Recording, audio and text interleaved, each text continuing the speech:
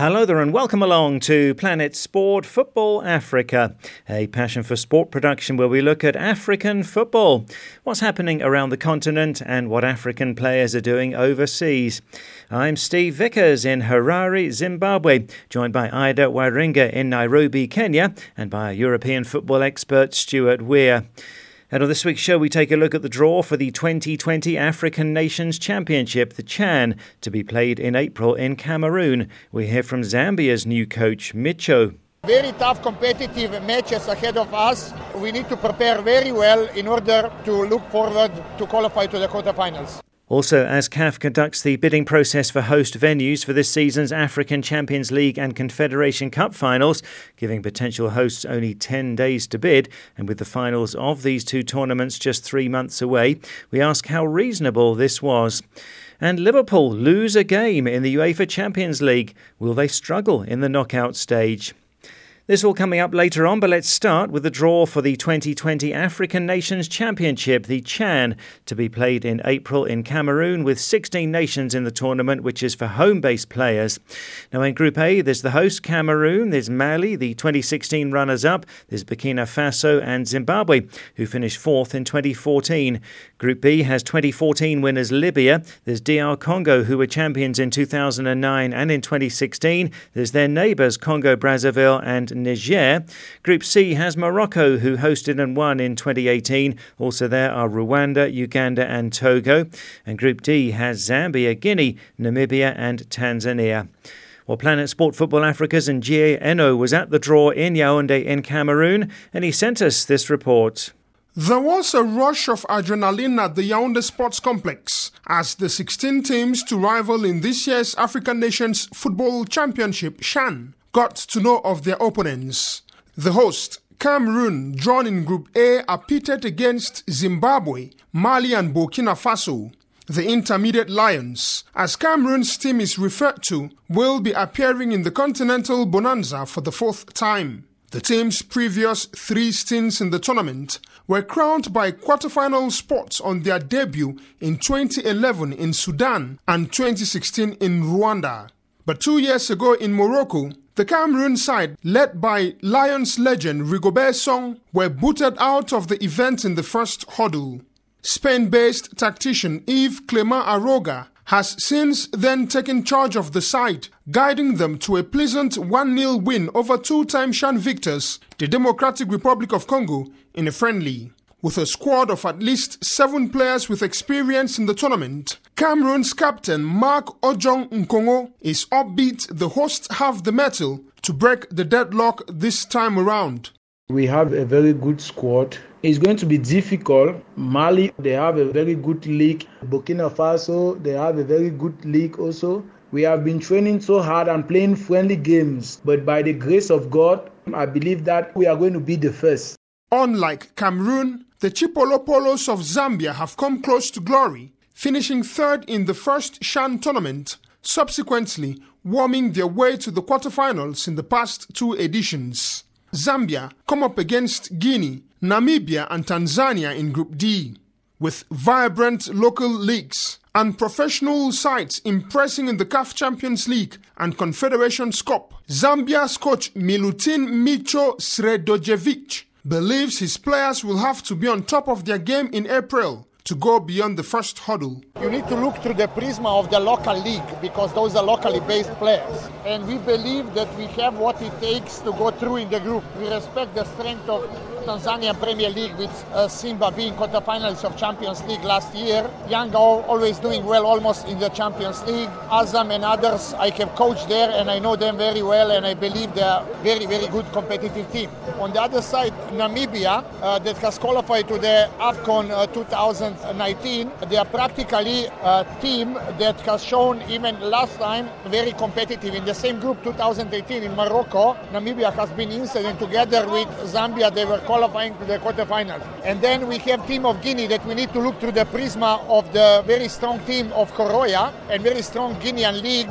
very talented, so very tough competitive matches ahead of us. We need to prepare very well in order to look forward to qualify to the quarterfinals. The tale is somewhat different for Uganda. The Cranes find themselves in Group C against defending champions Morocco, Rwanda, and debutants Togo. Their past 4 appearances in the continent's Second Nations tournament have been fruitless as they've exited in the group stages. Uganda's coach John McKinstry has been somewhat optimistic, but is adamant the possibility of the Cranes going on to have a marvellous competition is hinged on their determination. I think our biggest threat is ourselves. When you look at Uganda's performance at CHAN over the years, it's probably been one of the disappointments for Ugandan football because the UPL is a very competitive league.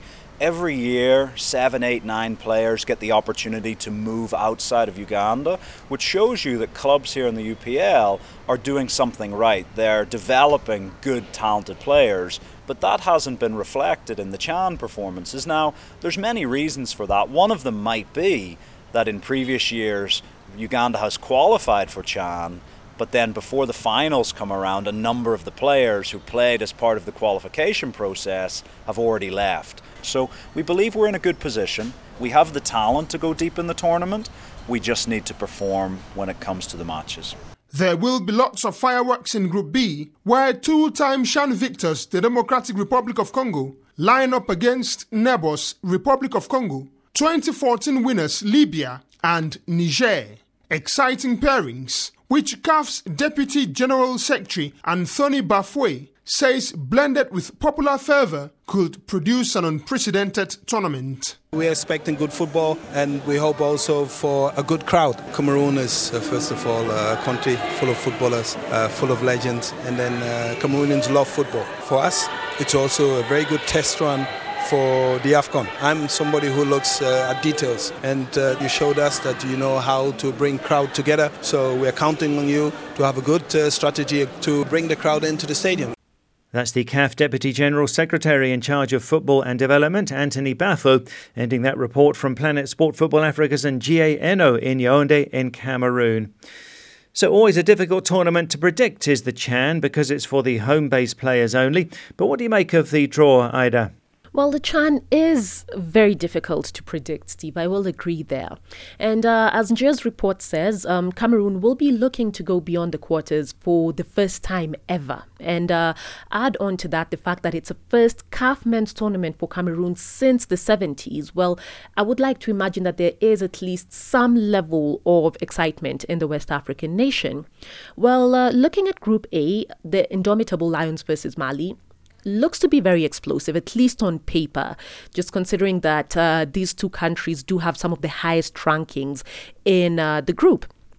And the last time that Mali played in the CHAN was in 2016. Now, it was bittersweet because they got to the final only to lose out to the eventual winners, DRC. So I am sure that they will want to get their first CHAN in 4 years off to a good start in the group.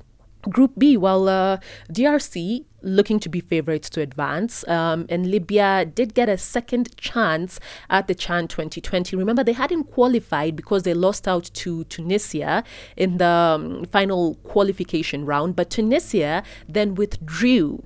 So Libya have gotten their second shot, but looking at Tunisia's withdrawal, Steve, it also had me wondering, I mean, is CHAN a serious tournament? Because you can't imagine, a country withdrawing from, say, the AFCON, So it did get me wondering about that. But look, that's a debate for another day.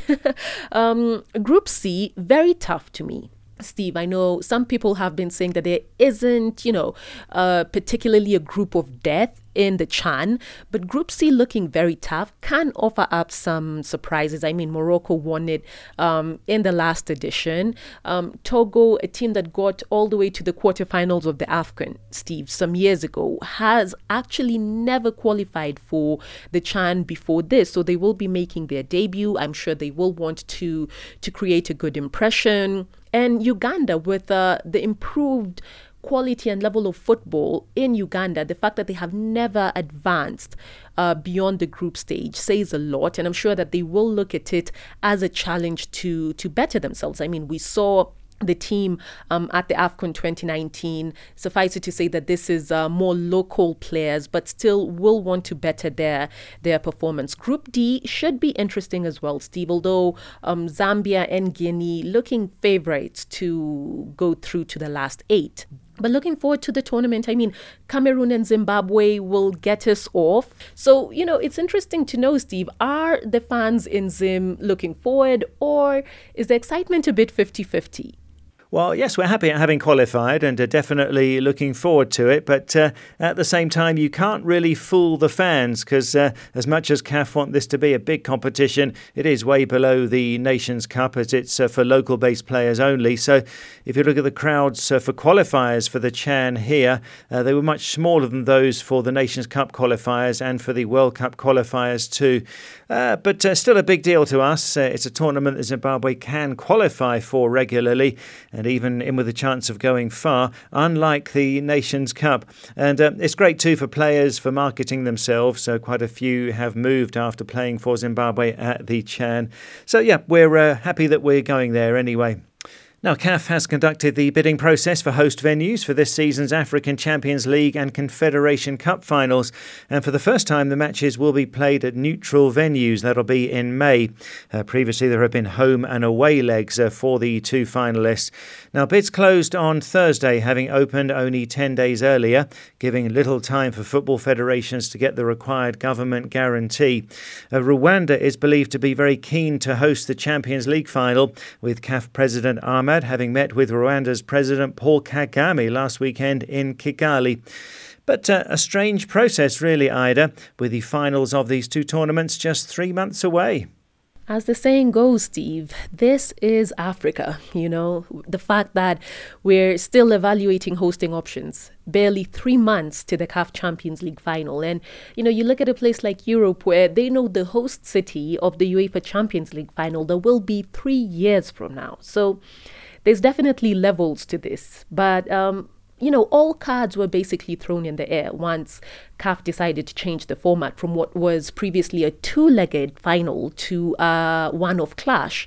And, add to that the fact that it's at a neutral venue. So definitely interest has brewed over where the event will take place.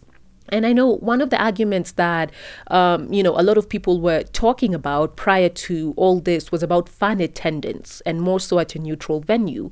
Would the fans really invest, the plane ticket, the ticket to the game, the accommodation, all the costs we know come with having a match at a neutral venue for both teams? However, Steve, there are some people who would now argue that the CAF Super Cup negated that, the fact that it was held in Qatar and it was sold out days in advance.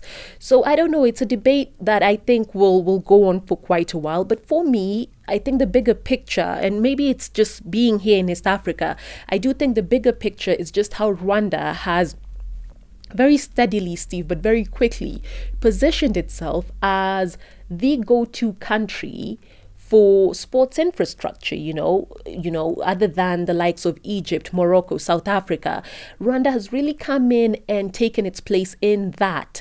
You look at the Kigali Arena, which they built in 6 months, Steve, a world-class facility that will be hosting the inaugural Basketball Africa League, serious tournament under the likes of the NBA and FIBA. And now you can see the proposed Amahoro Stadium, where people are speculating that either the CAF CC or the CAF Champions League will be held. And, I think the speculation is based on something. The fact that CAF President Ahmad and the likes of Cameroon legend Samuel Eto'o, I don't think they went to Rwanda all the way for nothing. So, we should expect an announcement soon, I think. But at the same time, don't forget that there are reports that also the likes of Morocco and the likes of South Africa have also thrown their hats in the ring, so to speak, just for a chance to be able to host one of these events. So we will see, Steve, very soon. Yes, and I'll add that Rwanda really is an amazing country. I was there for the 2016 Chan, really beautiful nation, and that rebuilding process from the genocide of 1994 is simply amazing. It looks like there's plenty more to come from Rwanda. Well, thanks, Ida. This is Planet Sport Football Africa, brought to you by Passion for Sport. And you can download our app and listen to the show anytime and access past programmes too in our archive. To download, go to the Play Store or the Apple iTunes App Store and enter Planet Sport Football Africa. Let's go to social media now, and last week we looked at the underrepresentation of black managers in European football.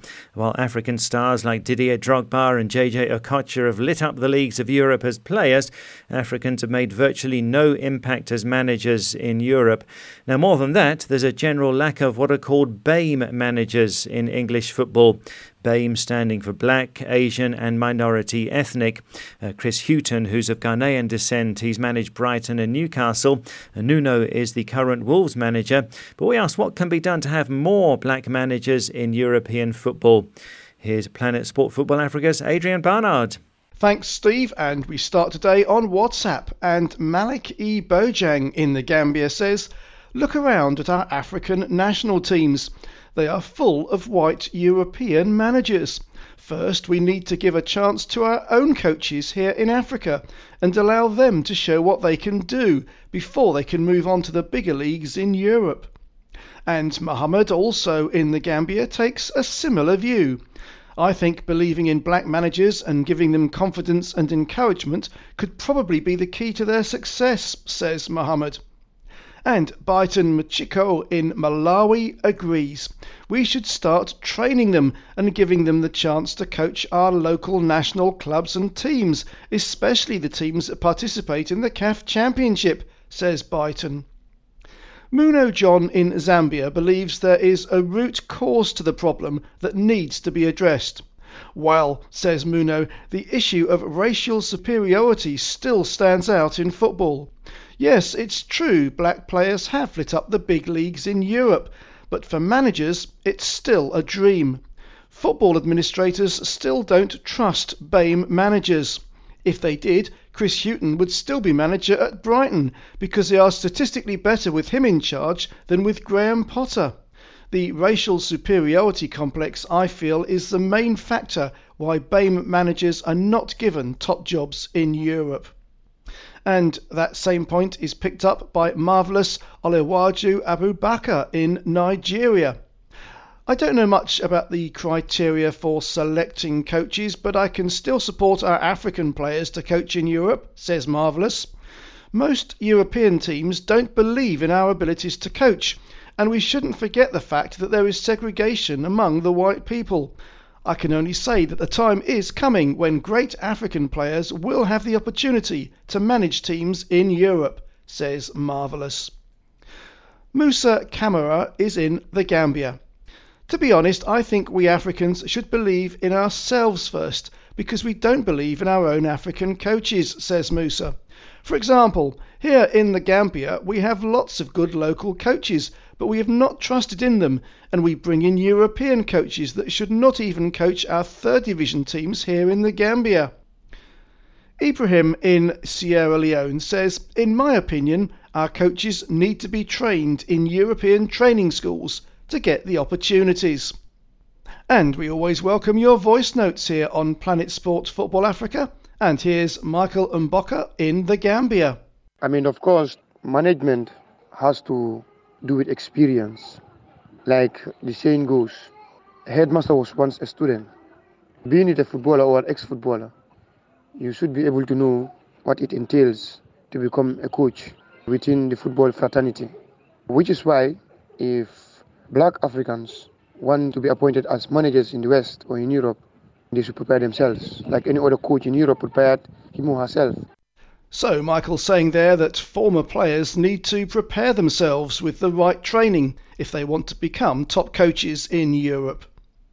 To the Ivory Coast now, and Clement says, that's a cracking question. Well, thanks for that, Clement.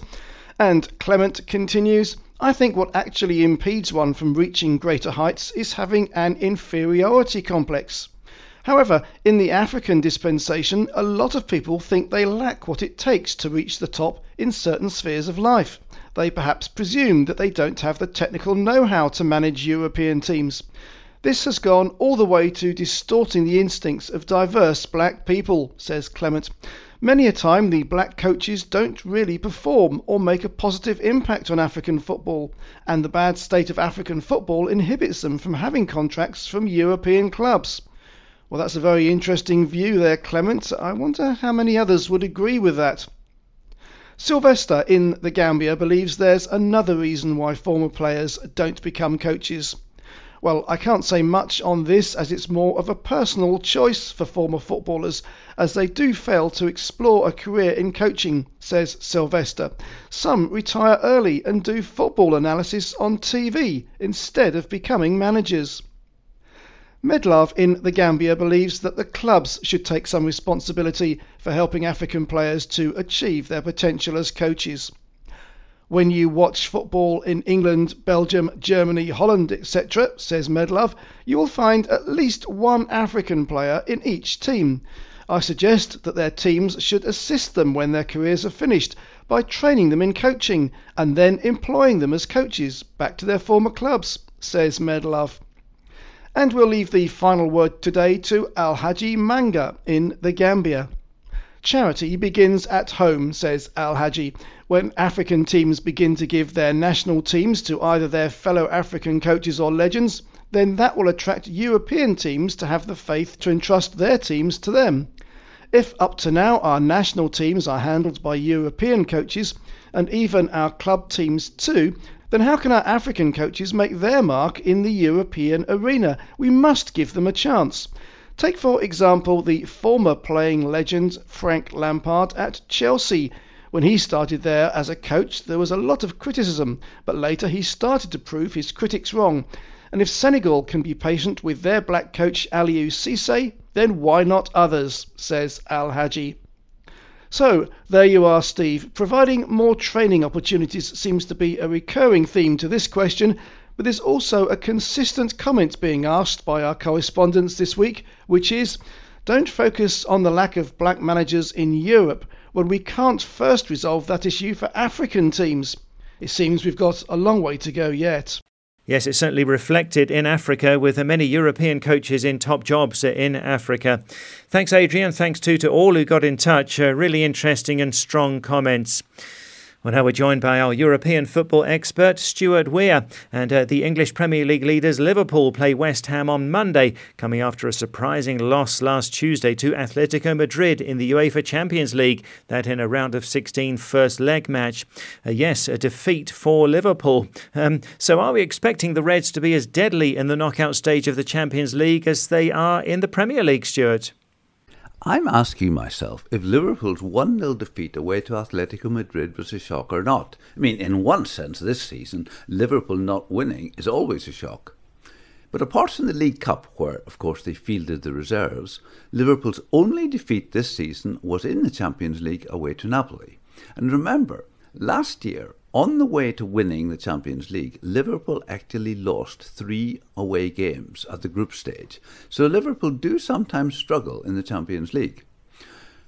The game in Madrid was strange because Liverpool had 68% of possession and made 3 times as many passes as Atletico, but failed to get one shot on target in the 90 minutes. The second leg will be tight as Atletico set themselves up really well as a defensive team. Going back to the Premier League, there were only 5 games last weekend, but they produced a lot of excitement.